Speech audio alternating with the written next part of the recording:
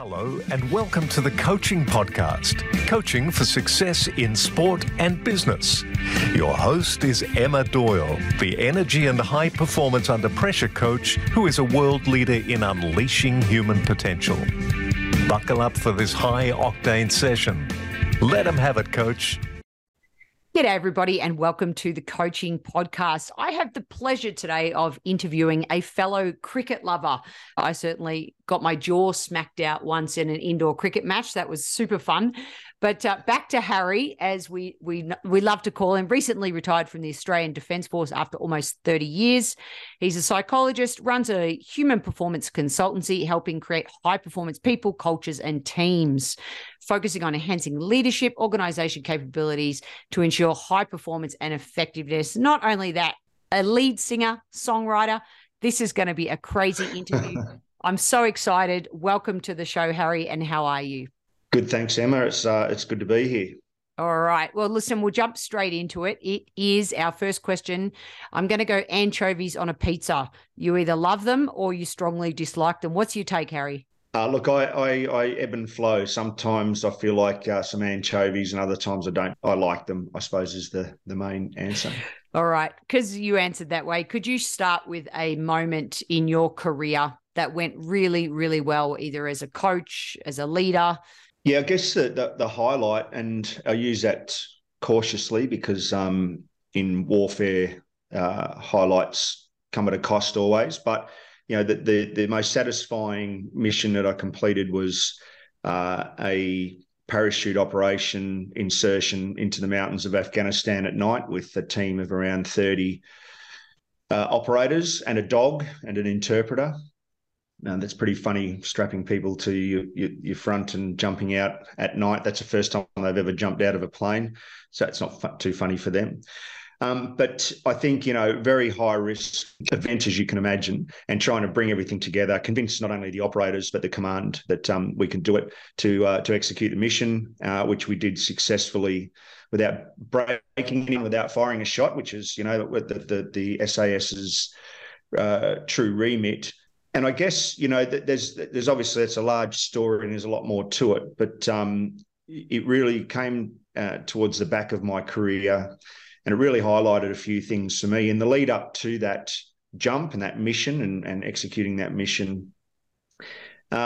We did a lot of night operations and rehearsals, and it wasn't until I was standing on the ramp at 18,000 feet looking down into the mountains with, only a couple of minutes out before we dispatched the sortie or the group, our group, into the night air, that I was overwhelmed with a sense of fatigue and right at the moment when I really needed to be the most switched on, I just had a moment to pause and realize how tired I was. And I kind of a fleeting moment in my mind as thoughts come and go.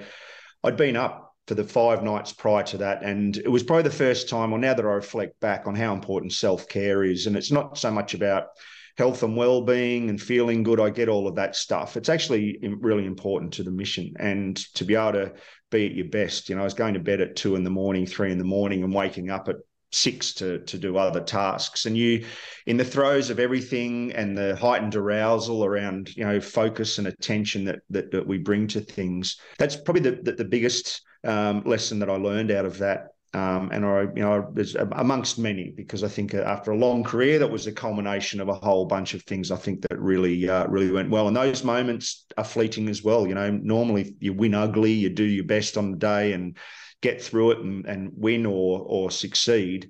And then occasionally it goes absolutely to plan, and that's rare. So that's why it sticks with me. Yeah, nice. Thank you for sharing that. And I love the message around the more we take care of ourselves as well. It's obvious, but the more we can take care of others and coach them through wherever they're at. So thank you for sharing that, Harry. What about on the flip side, mate? Can you think of a moment that didn't go well and what might be a lesson or two? Yeah, there's been a few. And again, I guess, through the military lens, there's many moments of trauma and adversity in the context of combat and warfighting. The hardest moments are seeing your mates getting hurt, seeing civilians getting hurt, those types of things. I lost a friend in 2008 Sean McCarthy was killed in an IED ambush, improvised explosive device. I was driving the car. We hit the IED and were ambushed. I was returned home to Australia, wounded in action, and I spent a lot of time in bed on intravenous antibiotics and other drugs. And so strangely had the longest break I've had from during my career, which strangely, and just a lot of time to think. I was already kind of interested in psychology and studying philosophy, when two things struck me during that time, laying in bed by myself and in quite a depressed mode for a long period.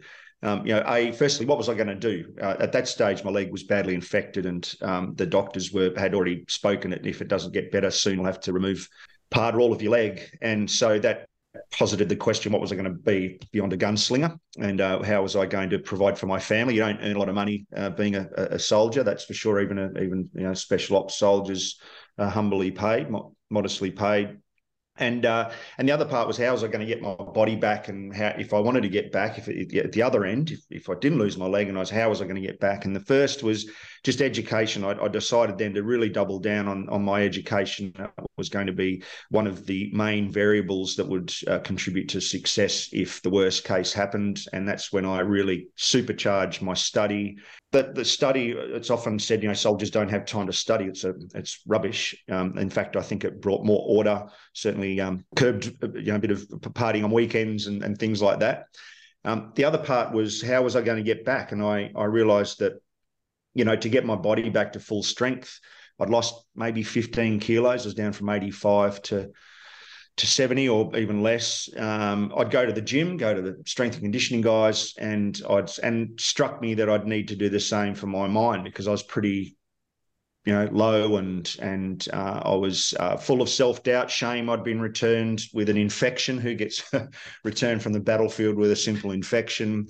I felt guilt and shame for having been driving the car and hitting the ID. So there was a lot of work to do, I realised. So I just engaged with psychs, and in a fashion analogous to the gym, I set about using discovered mental tools, and they've become something I'm infatuated with and learning more about. And again, it aligned with and helped drive my passion for psychology and more on the performance side rather than the mental health side. But I still do a lot of both. Thank you for sharing that moment. It can't have been easy. And the importance of self-reflection, isn't it? The mental gym. All of us go to the gym, no problem, pop it in the diary, but we don't often pop the mindset stuff in the diary as well, which is equally as important. So thank you again, just for sharing that story. Which really, the next question, you've already shared a huge sliding doors moment, but that is our next sort of defining moment where your life really makes a dramatic turn in one direction or the other. Can you share another sliding doors moment in your life? Yeah, I kind of pulls all of those together. I think the most significant inflection point, certainly something that I think changed how I think about how I thought about the future up until that point, was towards the end of my career, and I started a foundation for educating soldiers while they're still serving. So, there's a lot of support for veterans out in the world, and sometimes I think too much, but that's another issue. But I think I started a foundation. I had a move to, I had such a great experience with my own education, and soldiers, as I said, are humbly paid, and certainly education, if you've got a family, is a big expense. So I set the foundation up, and I'm glad to say it's going great guns. It's very, very successful, and we've put a lot of soldiers through education during their career. So when they hit the end of their career, they're ready to go, or more prepared, rather than hitting the end and then going, what do I do now? Go off to uni. That's just not an option for most of them, or to go and study to be a carpenter, or to do small business, or become a writer, whatever they want to do. And I held a lunch in Melbourne at a place called the Kelvin Club. We raised $1 million at that lunch, which was mind-blowing in itself. But I met two people that that influenced my life, Andrew Burns and Adrian Redlick, and they're both business people, and they both essentially said, one of them said, I want you to come and meet with me once a month for the next 12 months. And here's my card, give me a call, set it up. Basically, it was just, a bit of mentoring and whatnot. And the other one said, I want you to come and work with me. I want you to work a day a week, just come in, sit in on meetings, etc. And those, up until that point, I thought, I'm going to do it all myself. I'm going to build this business. I'm going to do psychology. I didn't really know. I didn't really have a structure to what I was doing. I was well prepared, well planned, but it was kind of a bit of a, 50% strategy and 50% hope. And I thought if I worked hard enough, I'll be right. Those two moments then, when I look back, the generosity, the aptitude to kind of look and see and want to help. And I think, it's a message I give to businesses and people that it's the simplest things that you can do to help people. It doesn't have to be veterans or whoever, whatever group. Good leadership is about recognizing that your 10 seconds with someone can have a profound or disproportionate or asymmetric effect. For example, CEOs, I say to them, walk the floor, go around and just spend a few minutes with someone that your business might have grown to 100 people now, and you hardly know the people at the fringes. It gives an opportunity for that young person to go home and say to their partner, well, the CEO come around and saw me today, and we were chatting, and just give them, and those moments can really make much more difference than putting in hours to meetings and hours to this. Of course, there's lots to do, but I think that's changed the way I looked at things, and certainly those two figures have loomed large in who I want to be now. 55 years old, I still aspire to be something fresh and different, and I've adopted that kind of mindset myself. I think it's just by simple moments and offerings. Yeah, we definitely never know sometimes the impact that we can have, and what 10 seconds means to someone else we might not even realize. We had someone on the podcast recently, explain it as the shadow leader at 5 o'clock. Your shadow is huge, and that's as a leader, that's how people interact with us. There's a lot of value in the simplicity of 10 seconds, or just walking the floor and getting to know your people. So it's a metaphor for life, cricket, combat. I'll say that that metaphor, to extend it, combat is 99% just boring, banal, sitting around in the dirt, hoping that the coffee's hot, hoping to get a letter from the family, hoping to hear that you're going to be back in the base for a shower soon. And then it's 1% of extreme, excitement, terror, whatever the case may be. Cricket, test match cricket, real cricket, can be the same. It can be session upon session of just graft and grind, and then moments of highlight. And I think life's like that too. We idealize life sometimes, that you're in it and you're on it all the time, but it's just not true. Most of it's hard graft and grind, no matter what position you're in life. And I think in accepting that and understanding that, I think there's some comfort. Be prepared for the moments that count. That's yeah, love it, love it. What about our guiding question on the podcast? We ask everybody in 1 to a maximum of 3 words. What do you think makes a great coach? Listening. Yeah, I'd probably actually just slightly adapt that to hearing, because I think lots of people listen. Well, maybe it's the other way around, but I think you know what I mean. It's just, there's a difference between sitting and waiting for someone to speak. We all know this, and actually hearing someone. And then there's an emotional thing where you can actually empathize, where you can lean into your kind of mirror neurons, whatever they are. Our best understanding is that we empathize through not only relating from memories, but we actually relate physiologically and biologically with people when they tell their stories, because they're not different stories. All of us have the same life experiences, the same ebbs and flows. We have a finite biological endowment that's very, very similar. We all have 2 legs, 2 eyes, and I think there's a similarity there in our cognitive abilities and framework. But hearing people or listening, that kind of deeper level that I'm talking about, is actually, that empathic listening. I think then, really hearing people is a art. No, I think it's rare. I really do. I sit in a lot of meetings with either boards or executives or football coaching departments, whatever.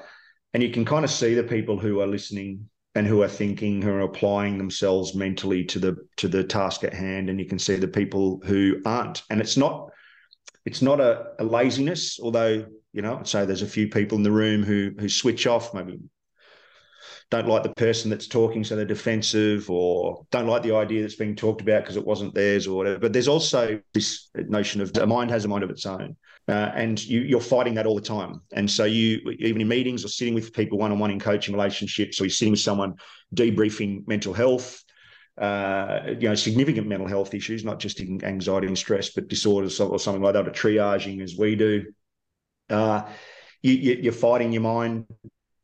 Your partner just pops into your head at the moment. Someone's really, pouring their heart out to you, or you think about something ridiculous, football or a coffee mug or something.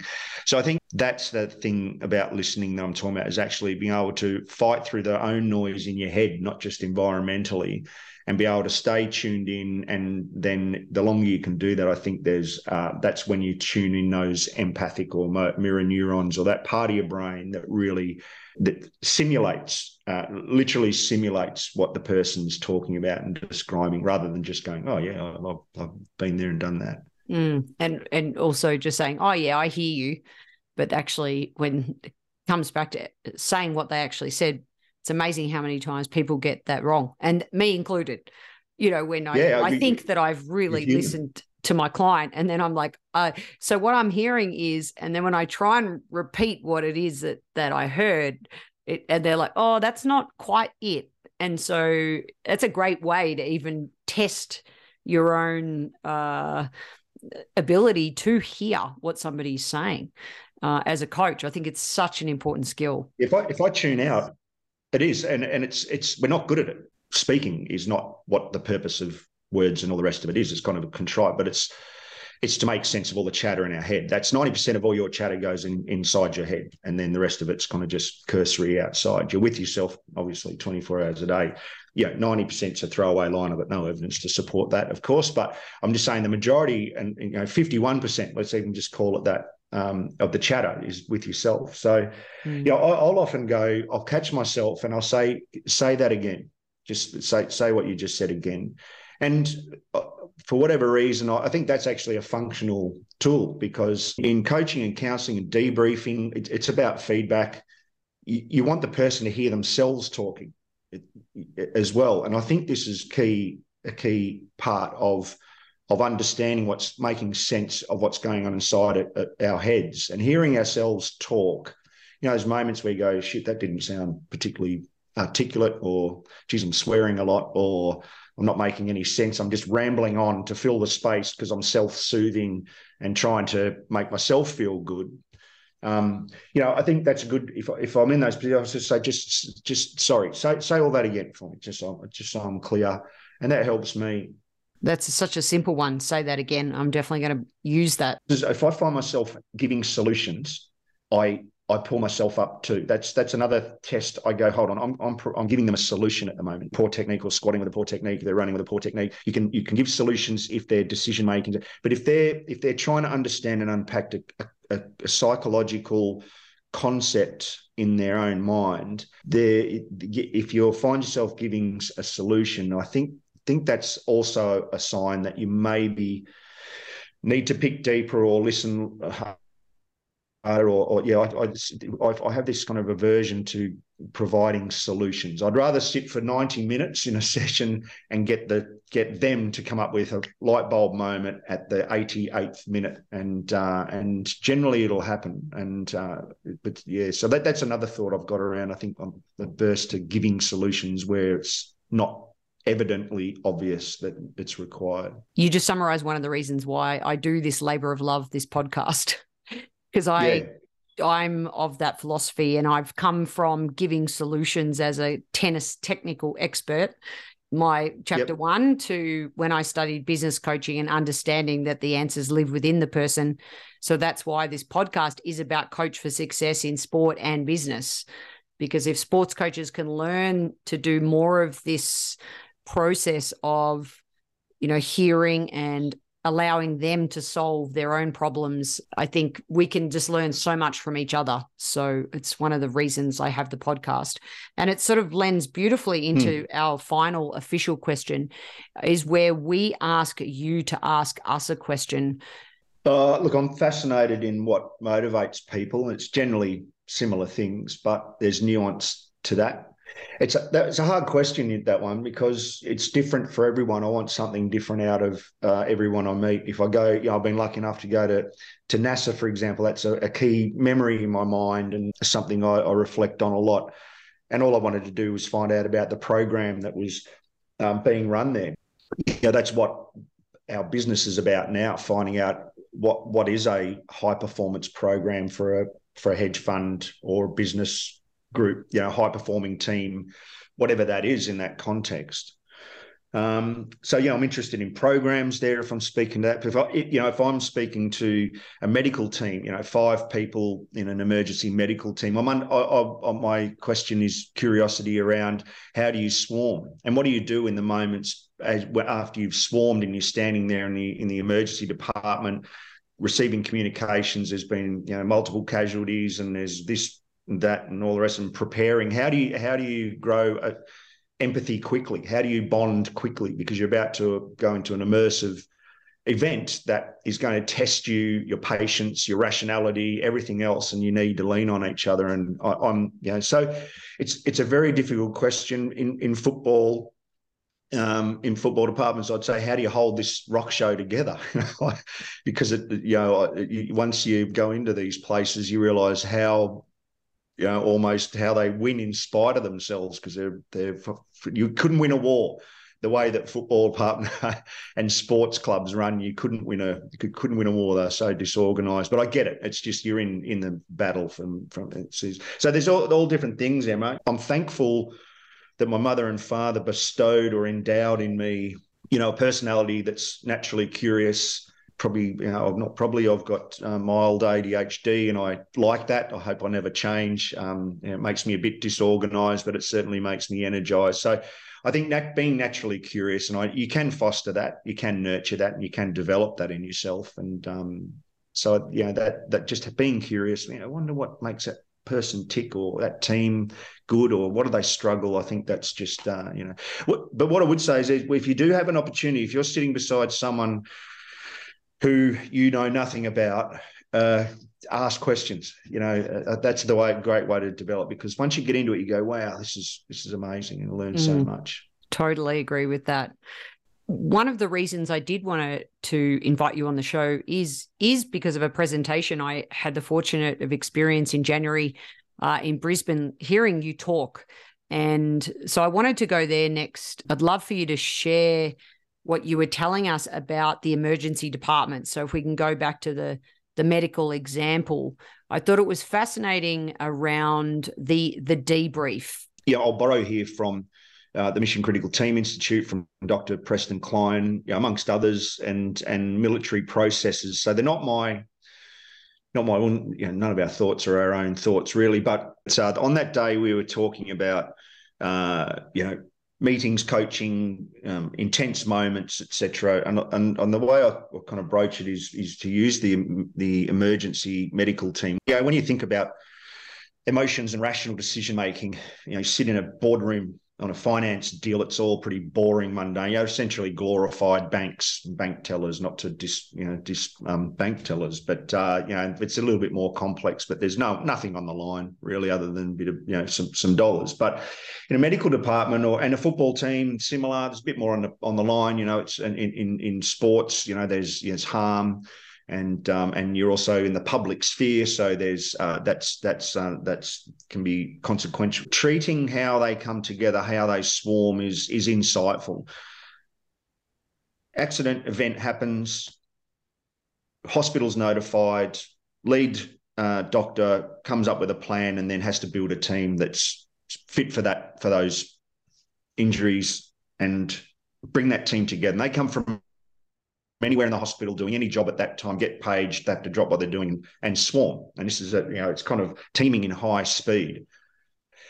And there's this moments when they first come together and it's all briefing and it's transactional information. And we're of the opinion, or we've come to the opinion, that in those moments there's an opportunity to just stop, take a breath, and empathize. And we know that works. We know that there's elements, indications of that in as much as they put their names on their heads, or what department they are, or what color they like. There's all kinds of things. And this is them intuiting the world and saying, we need to understand.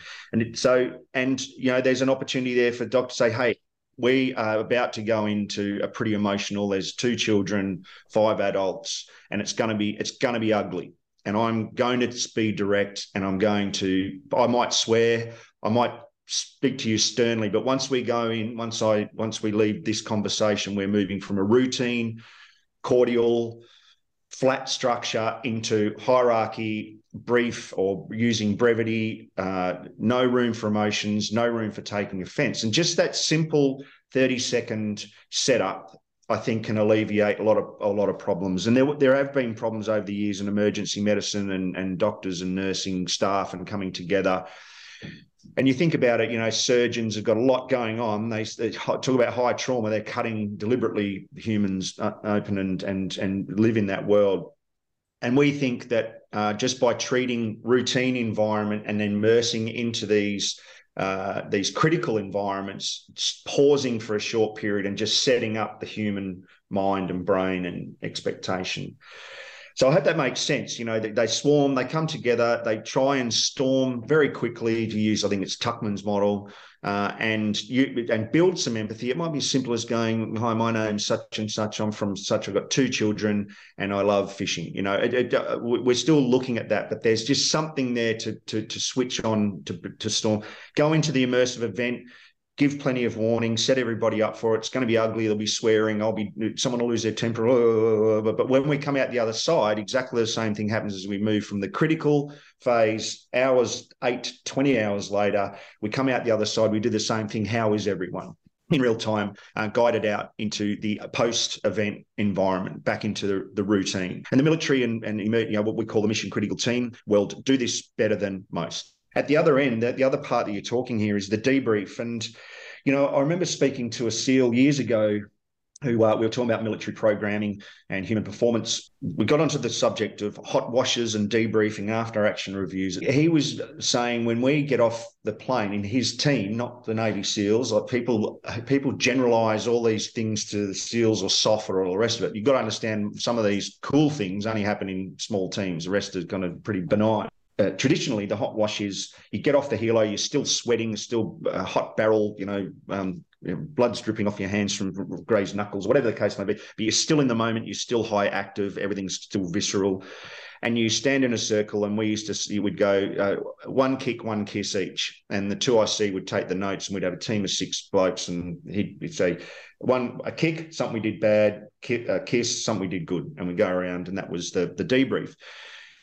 But what we're moving to now, what we're thinking about now, is what about the feelings? That goes to the transactional, the technical, the performance, the metrics, the things that kind of, that matter apparently, but it doesn't build a story around how it felt. And so why is that important? Because, you could have really pissed someone off as a leader and made a decision or done something that pissed them off. And if that's left to just harbour and fester, that can turn into cynicism in the team, and then that has ongoing effects.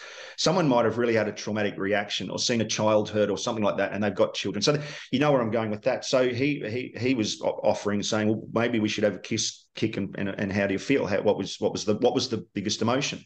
For some people it might be elation to finally be in a combat situation where they've been able to test their skills, and after testing that, I think that's got so much merit. And Preston Klein and Claire Murphy, who are colleagues, will talk about, what story are you telling about yourself and about the job that you do and the organisation you're in? What is the narrative? Have we all got completely different narratives? And if that's the case, is that a problem? Or are we all sharing in the same story and building the same narrative? And is that truer than if we just build our own individual stories? I hope that makes sense. And to finalise that, the hot wash, get off the helicopter, for example, or jump out the plane.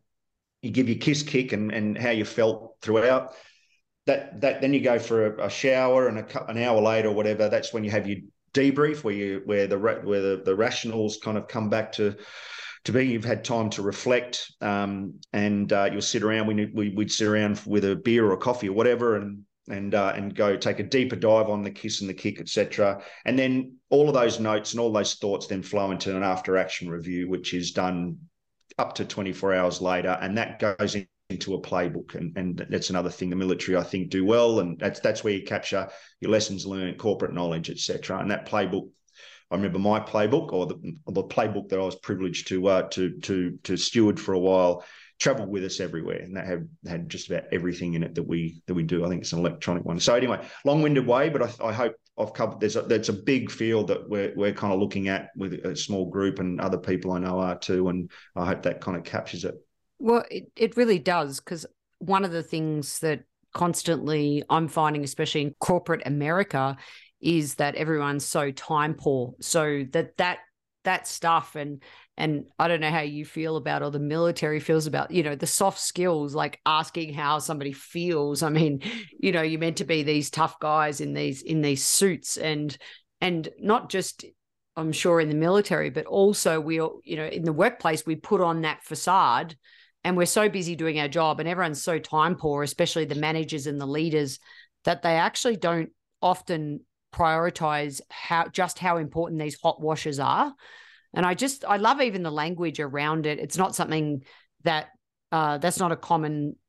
Well, I'd never really heard of that until your presentation that day. And it's such an easy, quick thing to say, hey, did you do a hot wash after the match, or after the deal went down? I think it's something that we can all learn from, and then create a playbook is something so simple for us to all be a part of that one story. So yeah, I really loved what you shared. So thank you for sharing that. And I know that you also believe in this peer-led reflective process, or coachee driven process. Could you share a bit more around that? The peer support and peer learning and peer debriefing, I think, it just strikes me as the most powerful level of feedback. This is, again, I've got no evidence to support. And just going back to speaking to evidence, it's funny, we've got more, people say they're time poor, but we've got more recreational time than we've ever had in human history. There's never been a time where we've had more time. And I think it's called Parkinson's law. I'm kind of thinking on the run here. If you've got an hour to pack your bag and get to the airport, you'll take an hour. If you've got 5 days, you'll start packing. So you'll fill the room that you've got with stuff. And I've got to be honest, in a lot of business settings, I just see a lot of nebulous, there's some serious stuff that needs to occur, don't get me wrong, but there's a lot of nebulous nothingness going on in the back, and it kind of is just busy work. And I think that there's something in that. An easy way to move the needle on some of these investment teams is to I call it the brown noise. There's white noise and black noise. That's the yes and no and the decision making. But there's a lot of brown noise. I think you know what I mean going on in there.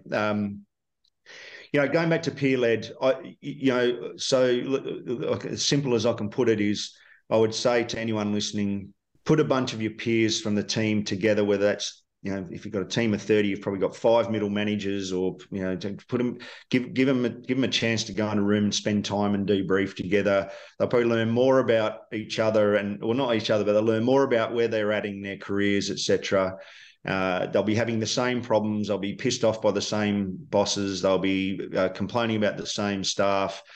And I think in sports, there's I've seen it be really. In fact, in tennis, I remember speaking to a room full of peers. That was kind of, it seems quite natural in tennis. I don't know what that is, but it's quite flat and been very powerful in peers sharing and supporting. And I think that's what comes out of leading peer support, opportunities, is that because they can align with each other and relate to each other at a professional level. I think that's far easier. You take the power dynamics out of it, you take the money out of it, you take the motivations generally closer than it probably is between a boss, a middle manager and staff. It's not to say that you shouldn't be building relationships all around you. You kind of you lead in 5 directions: up, down, peers, stakeholders, and yourself. But I think it's at the peer level where I've seen it work the best. And if you're more, a lot of the practice and a lot of the self-help online and all the rest of it, it's kind of the wild west of bloody mental skills and human performance and self-help at the moment. But there's, the difference is the teams who are deliberate about these things and who have the discipline to do them again and again and again till they get better at them. I think that's the key. And so what I'm saying there is you might think, oh, I'll just chuck the peers down, and they sit around and go, no, that wasn't very worthwhile, or that didn't work very well. Some will. It's not an excuse not to do it. A lot of organisations are bad at these practices and these processes, and that's because they're just bad at them. They don't know. They've got to practice. You've got to crawl before you walk, and so. But when I've seen the good teams and the people who do it naturally, I think that peer support is a force multiplier when it gets right. And again, the military and medicine do this really well. We know that it works in humans. At the end of the day, we're all endowed with the same opportunity from the start. Of course, there's limitations to that, to saying that, but generally speaking, and I think if you look across to the military and medicine and police, mission critical teams, there's a lot of lessons to learn. It's kind of our business model at Stoughton. I think that those approaches, whilst they're not intuitive and they don't fit and they might not suit everybody, I think there's a lot to learn and transfer across, and we're on a journey to find out exactly what that is. The Coaching Podcast is sponsored by the Samson Agency, a boutique talent agency managing entertainers, artists, and athletes. You can learn more at thesamsonagency.com. And if you're interested in becoming a coach, check out opendoorcoachingusa.com for all our latest courses in Leader as Coach and our high performance workplace coaching certification. Now let's get back to the show. And your book is called 11 Bats. Congrats on writing your memoir in 2020. Thank you. Tell me about symbolism and just taking the bats on the different tours that you went on. Yeah, well, my cricket background is I've played for 20 years for Applecross Cricket Club, and I'm still available for selection. I'm close to 100 two-day games, which is a thing. I'd love to get to nail that. I played a lot of one day and the other pajama cricket, 2020 and one day stuff. But so the club particularly during the most intense period of my service from 2000 to 2015. The cricket club was a place where I could go and be Harry. It was kind of, there's this concept of the third place where, your family and your work are the first two, and your third place is where you can be selfish to a degree, and that's okay. So it was always there, and I grew up. I will say I feel like I've got an esteemed backyard cricket background. I often say my father's, the Don Bradman of backyard cricket. He's one of the greatest backyard cricketers, and that's a bold statement, but you can get away with it. What is no one owns backyard cricket, and so cricket's always been there for me. And certainly, back when I was a Navy brat, we'd arrive at a new base, Dad would get posted, and one of the quickest way to build rapport with the kids in the streets. Back in those days, kids were running wild all over the streets, and I hope to see that again one day, because I think it's great a great sign that a society's thriving when kids are running and bike riding around on the streets late at night. Not late at night, but as they used to. And you break out a game of cricket, and the kids coming from everywhere. It's all there. It didn't matter, and everyone gets a bat and everyone gets a bowl, and that's the essence of cricket that I really like. So, when I started deploying in that intense period, I took a cricket bat and ball on every deployment I went on.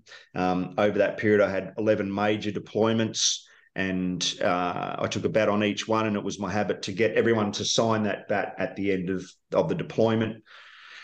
And nothing really came of the bats. They just kind of sat in a box. But during that time, the reason for the bat was I've always intuitively, and I think very consciously and deliberately, been aware of morale. And morale in the civilian sense is, I guess, organisational well-being and, resilience and all of the fluff kind of words in the psychology realm. that describe what it feels like to be in a team.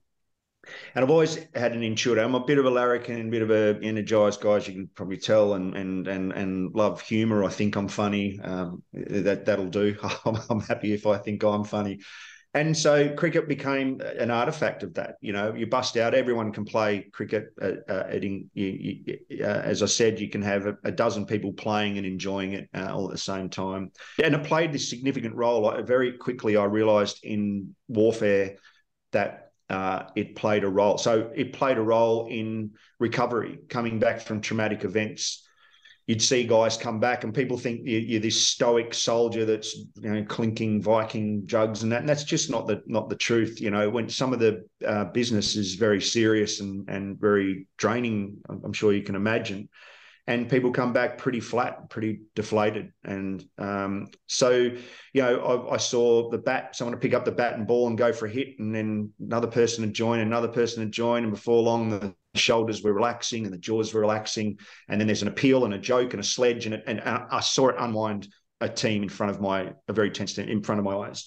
It builds rapport with locals. You're in the streets of Kabul or Islamabad and you break out a bat and a ball, and before you know it, the kids are coming around and it builds rapport. And in fact, you probably don't even think about this, but street urchins in those environments are your best first form of defence. They know everyone, they see everyone come and go, and if you share a bit of Shiranee with them and have a odd game of cricket with them, and they'll come up and say, Mister, this guy, he's no good. And, so anyway, I digress. And then we've even used it for intelligence gathering. Up in the hills of Timor-Leste, we used a game of cricket to subvert journalists and spies who were hiding in amongst them and coming up to visit, significant players in the Timorese conflict and emergency to play cricket, almost like a Hogan's Heroes ruse, So it loomed large and played a significant role over those times. And in the end, those bats took them out of the box and dusted them off, and the Shrine of Remembrance got onto them, and we held an exhibition down there, and that's how the journey to the book started. It was a nice way to scaffold the story and soften the blow too, because I think it's arrogant to come out of the SAS and write a book. So I was worried about that, and I felt that the bats allowed me to have a soft landing in that case, and I'm glad to report that's how it's played out. It's not a tell-all book at all. It's just an honest bloke, I hope, an honest story about a bloke who kicked around overseas and played a bit of cricket and done some other stuff. So, and those artifacts, I think, are important. Again, it comes back to the rituals, routines, and artifacts that military have. At time, there's a feeling in the mission critical team that the tradition and history of these kind of sometimes very stale institutions, pale stale mail, if you want to put it one way. There's parts of it that we need to evolve. We need to move on because there's a more sophisticated human coming through the gates. But there's also, we don't want to throw it out in spite of, and lose all of that, because there is a time to sit down and deliberately and pause and reflect on what we need to lose and what we need to keep. And that's a key discussion, Emma, that's going on inside mission critical teams at the moment around the world. We're going to New York and London this year to talk, in a pretty limited forum about how do old military units of hundreds of years old repurpose, but adapt to the change. And talking about organisational change in businesses, they've got nothing on these institutions. They're all Marines. They've been around for 500 odd years. So, and it's a fascinating area. So those artefacts of cricket bats, I hope, stay, and maybe some of the old attitudes of cricket will evolve. Yeah, and come out of the box. You never know. They might. Definitely take them to New York with you. I can assure you that's a. Oh, I'd love to. I'd love to take them on the road. I always say to my wife that she goes, "Those bloody bats, get them out of here," because I've got them everywhere and they're in the dark, and I'm worried about the signatures fading. And I say, "Hey, those bats, they'll pay for our last mortgage for our end of days house." So maybe. But they're unique, Emma. They really are. They're mine, but I haven't seen. I think the names And the people that are in those bats, just the stories in those bats are amazing. And I think it makes me kind of chill a little, when I think about it. Yeah. One last little tip for coaches out there. Yeah, definitely. Look, we really are in a wild west, particularly psychology and self-help. And I think there's just so much out there, different opinions. They all come back to some pretty basic and fundamental things. So be curious, but be cautious. In psychology, and I think this is really key for any coach, regardless of your background and qualifications. But in psychology, one thing I've learned, and you train for 7 years to become a coach in psychology, and you need to be master's level. That's kind of where it's at, and that might be easy to discount, but it's not. You spend hundreds of hours practicing and honing before you're unleashed. And the one thing that's kind of really drummed into you is do no harm. Now, I think that's such a key principle that I get around on some coaching websites, and I upgrade because there's so much good stuff out there and great courses. In the Australian Coaching Institute, I think it is here, the ACI or S, I can't remember offhand, but some great tools and great resources, and we tap into those. But the fundamental thing in psychology is that you just question yourself all the time. Do no harm, do no harm, no, do no harm. Now, as a rule, 99 out of 100 people, anytime you stop and allow people to reflect and hold a mirror to them is a good practice. So there's nothing wrong there. But I think with everything that's going on, all self-help and all that type of stuff, it's just make sure what you're preaching is evidence-based, that it has an evidence base, has a strong evidence base, not your evidence base.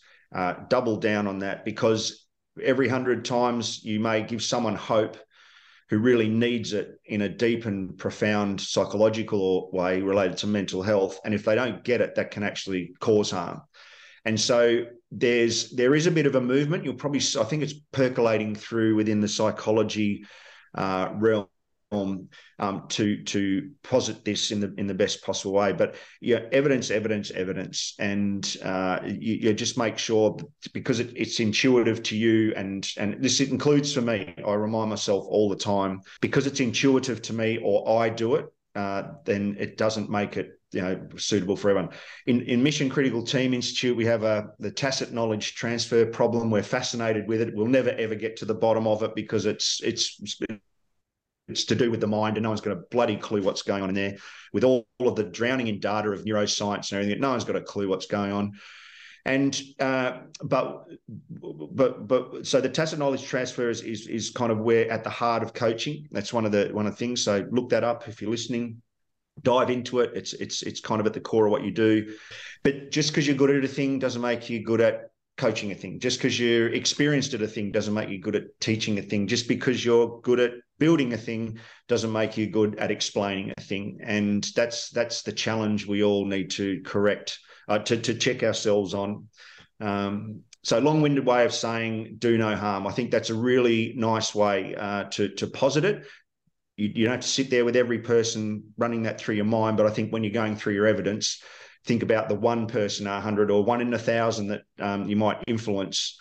And one facet of that is giving false hope, or actually giving advice that's counter to their individual difference. Well, thank you so much, Harry. From say that again, the simplicity of empathetic listening, so that we can hear what people are saying, not solving the problems for them, and do no harm. I appreciate your time and your effort and your energy to be on the show here today. And I'm sure everyone's going to enjoy this episode as much as I have. So thank you for being on the show. Thank you, Emma. Good luck. And if you enjoyed this episode of the Coaching Podcast, please share it with a fellow coach. And thanks for listening.